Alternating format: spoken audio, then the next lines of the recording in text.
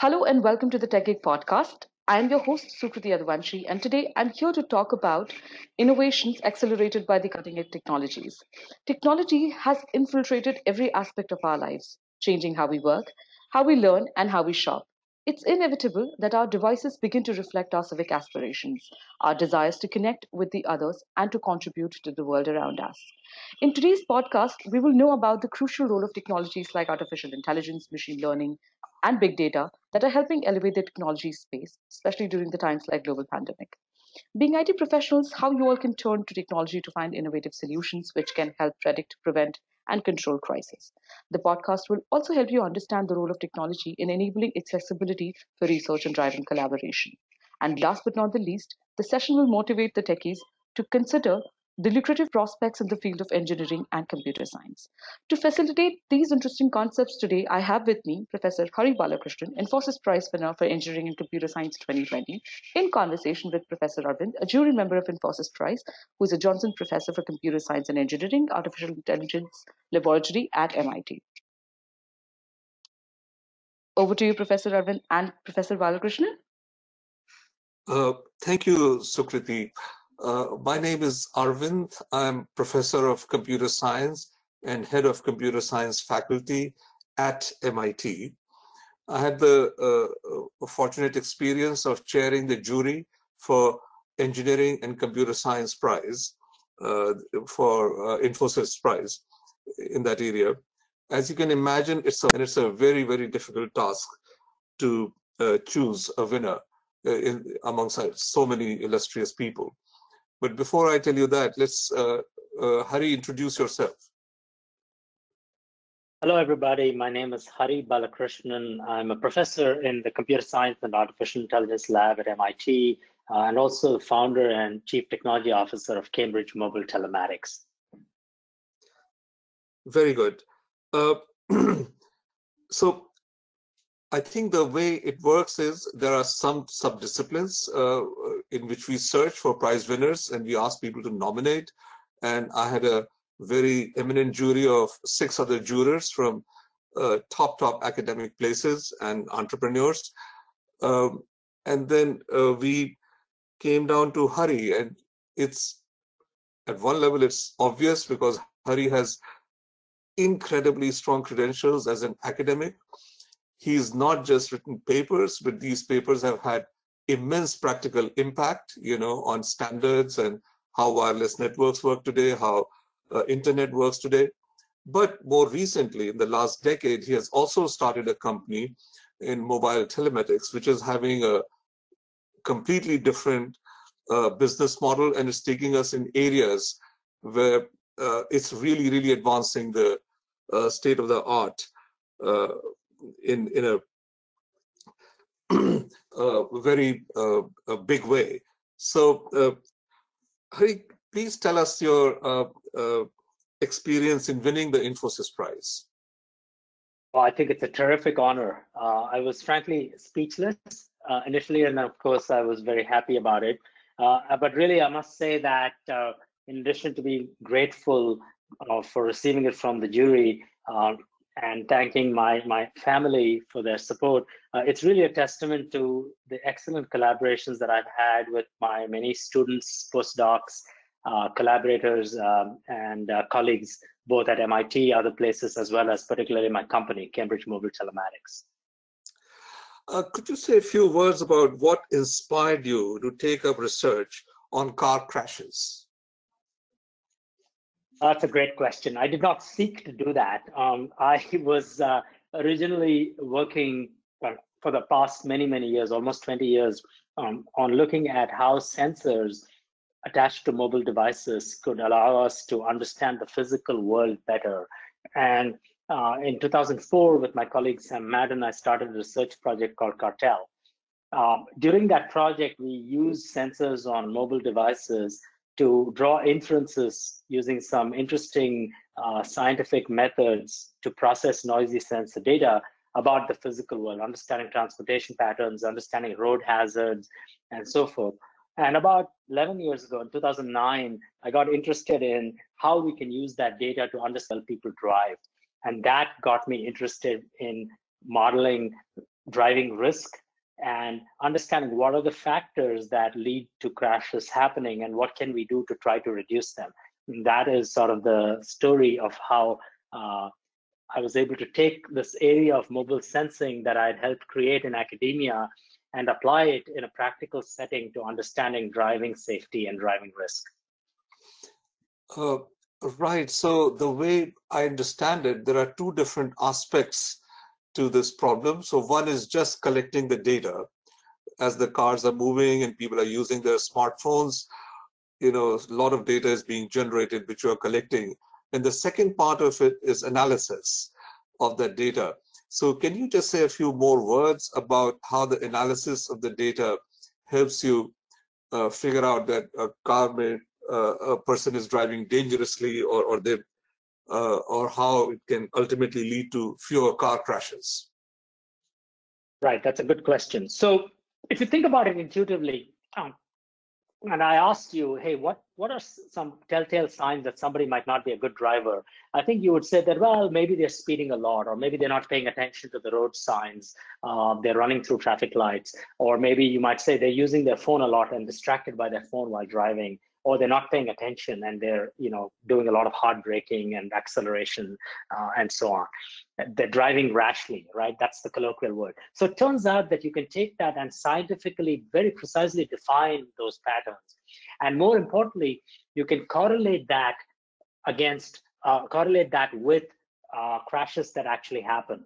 And you can ask, what are the driving tendencies that lead to crashes, that are causative of crashes, or that are highly correlated with crash patterns? And that's the essence of the science. And it turns out you can take data from things like accelerometers and gyroscopes, as well as velocity position sensors on phones, and convert that into the dynamics of the vehicle, and then build up scientific models that predict crashes. So you can literally go from high frequency acceleration data obtained from a smartphone to a likelihood that a given driver will encounter a crash in the next year. And by doing that science, you can identify risk factors. And we don't stop there. You can then provide incentives for people to avoid doing those behaviors. Not penalties, but positive incentives like driving rewards or insurance discounts. So not only can you measure driving, you can actually incentivize better driving, all through the mobile device. And has it worked, like providing these incentives? Are insurance company collaborating with you? Yes, we are. We run about 65 enterprise programs, mostly with insurers around the world. We work with about 6 of the top 10 US insurers and many others globally. The top insurers in the UK, in Germany, South Africa, and many countries like that. In fact, pretty eager to enter to work with partners in India as well. Yes, they work. We have about 6.5 million drivers. We've also built some IoT, Internet of Things devices, have shipped 17 million of them. So we expect to see a much larger growth in our user base over the next year or two. And we also work with smartphone sensors. And some examples are that some of our leading partners have managed to reduce their loss ratios, which is to say the amount of money that they have to pay to settle insurance claims, by 17%, because in fact, people have become better drivers. We can reduce, with the right incentives, phone distraction by 35% on average within 30 days. And these improvements can even persist. And we don't not just work with with insurance companies. We work with many city governments in creating specialized safe driving programs, all built around smartphone competitions and contests. Again, these programs have successfully reduced it. But it's not that you could do it once and stop. You have to have continuous engagement by taking ideas from behavioral science and combining it with artificial intelligence and mobile sensing. In these COVID times, these like machine learning and AI and big data, vaccine itself in tracking variants and mutations of the virus and trying to bring out new vaccines that can even combat new viruses, etc. Taking a clue from that, these technologies are very, very fast moving, so IoT devices, there are more and more, and they get smarter every day. And combined with deep analysis we can do by bringing machine learning into this, how do you see this telematics, telemobile stuff evolving in future? So I want to give an example of something that shows the long arc of research and how it might apply to practice. So many years ago, I worked on an indoor location system that combined to obtain indoor position by estimating the distance between mobile devices so we could build an indoor GPS system. If you fast forward to year 2020 with the pandemic, what became really interesting for some of the, one example was contact tracing. And of course, there's many applications that you've seen for it. And many of them use Bluetooth to estimate distances. And the trouble is that it's not very accurate. And what you need for contact tracing is knowing if you're within 2 meters for several minutes. In collaboration recently with people at MIT, Lincoln Labs, and some of the Boston area hospitals, we worked out a system that went back to this long ago research that my group had done, but applied in a modern context. We developed a scheme called Sonic Pact on smartphones, which was able to provide very accurate distance for contact tracing applications. Now, some of the fundamental research had been done many years ago, but a lot of the new research happened last year. And we're not the only group doing this type of work. But this is an example of something where combination of AI, ML, and IoT can actually help with one aspect of something that became very important during the pandemic. But now you can look at wearables. You can imagine people building watches that have this technology, so you don't need to run it on your smartphone. You might imagine doing it on other wearable types of devices going into the future as well. So I do think that a lot of the fundamental research that researchers are doing, some of it will have immediate impact, some of it will have impact 10 or 15 or 20 years later. But I think it is really important that that research be done so that when a need arises, within several months, within a few months, we can actually develop applications and apply that technology in the real world. Hari, Cartel project, your Cartel project actually launched the field of mobile sensing. And just for our listeners, it will be good to understand exactly what are the various pieces of this technology, what had to be done in order for this mobile sensing to become a effective thing, to be a useful thing. Right, that's a great question again. What the fundamental problems, the fundamental area of the mobile sensing is a fundamental area now where it says, look, there are sensors that have become really inexpensive, things like accelerometers, gyroscopes, position sensors, barometers, etc. And they're now on mobile devices, for example, on phones, but on other things that, for example, in vehicles, or even in things that we are carrying around with us, IoT devices. The fundamental property of all sensors is that they're noisy. You don't get perfect data coming out of it. And especially in a mobile context, as you move, the data is going to be noisy, it's going to be missing in some cases. So one of the areas is, how do you take noisy data and convert it into inferences about what is actually happening? So for example, how do I take acceleration data from my phone, which could be in my pocket or moving around when I'm driving, and convert that into what is it that the car is actually doing? And also understand whether somebody's using the phone in a way that they are distracted by the phone. So that is an area of fundamental importance. The other one is collecting data in a very power efficient or battery efficient way. And this again is an important question because we would like these devices to run often on batteries that last for a long time. And if you continuously take data from these sensors, that could drain the battery. So I would say that those are the two kind of science areas in mobile sensing. And the third one is, how do you take the data and do the science to apply it to individual applications, whether it be in healthcare or whether it be in transportation or whether it be in other aspects which are more of a societal nature. Mm-hmm. Very good, very good. I think this actually explains a lot of things about what you have done, and I'm very excited by this idea that mobile sensing has actually launched almost a new industry, because I expect to see many more applications which will rely on mobile sensing.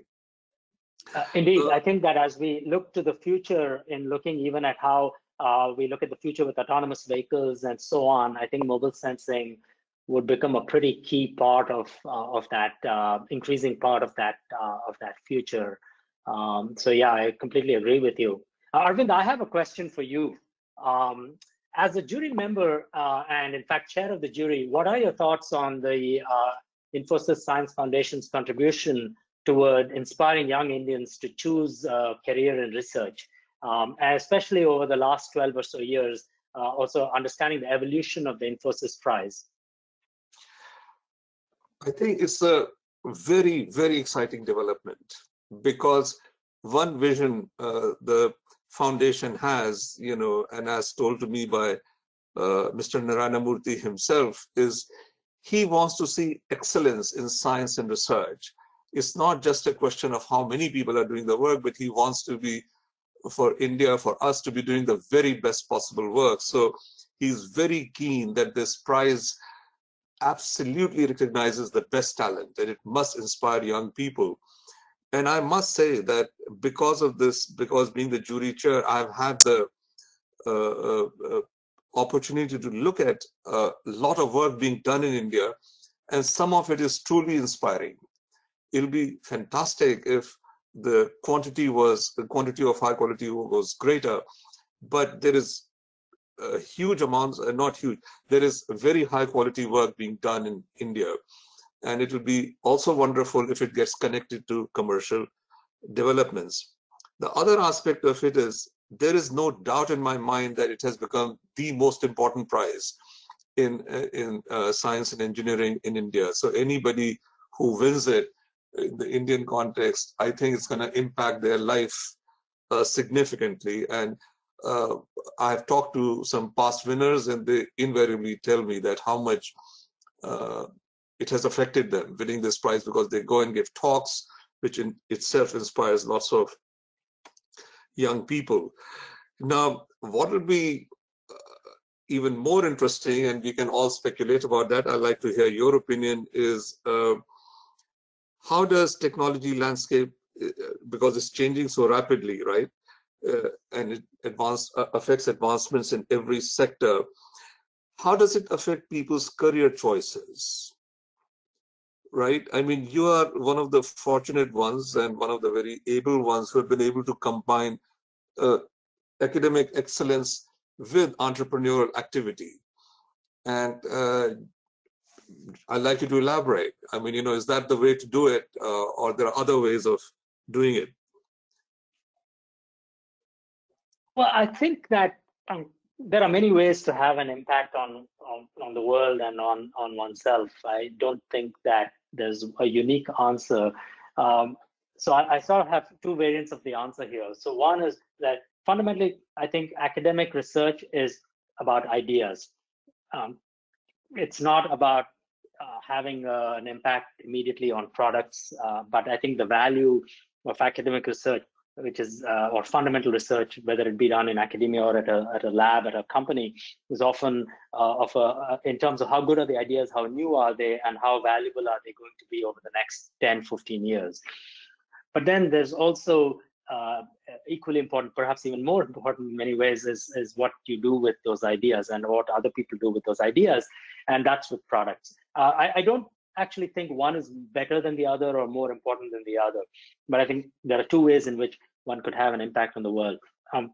I will say that research as a career is an extremely fulfilling thing, because you're often finding things that's new before you found it or before your group that you're working with found it. And I think that has enormous joy, and the ability to explain that to other people is equally important, when especially you take something messy and complicated and you're able to simplify it. And Arvind, you yourself have done numerous things like that in your career that are very much an inspiration to me. Just the idea of simplifying complexity, which I think is something that, especially as computer scientists, we often value.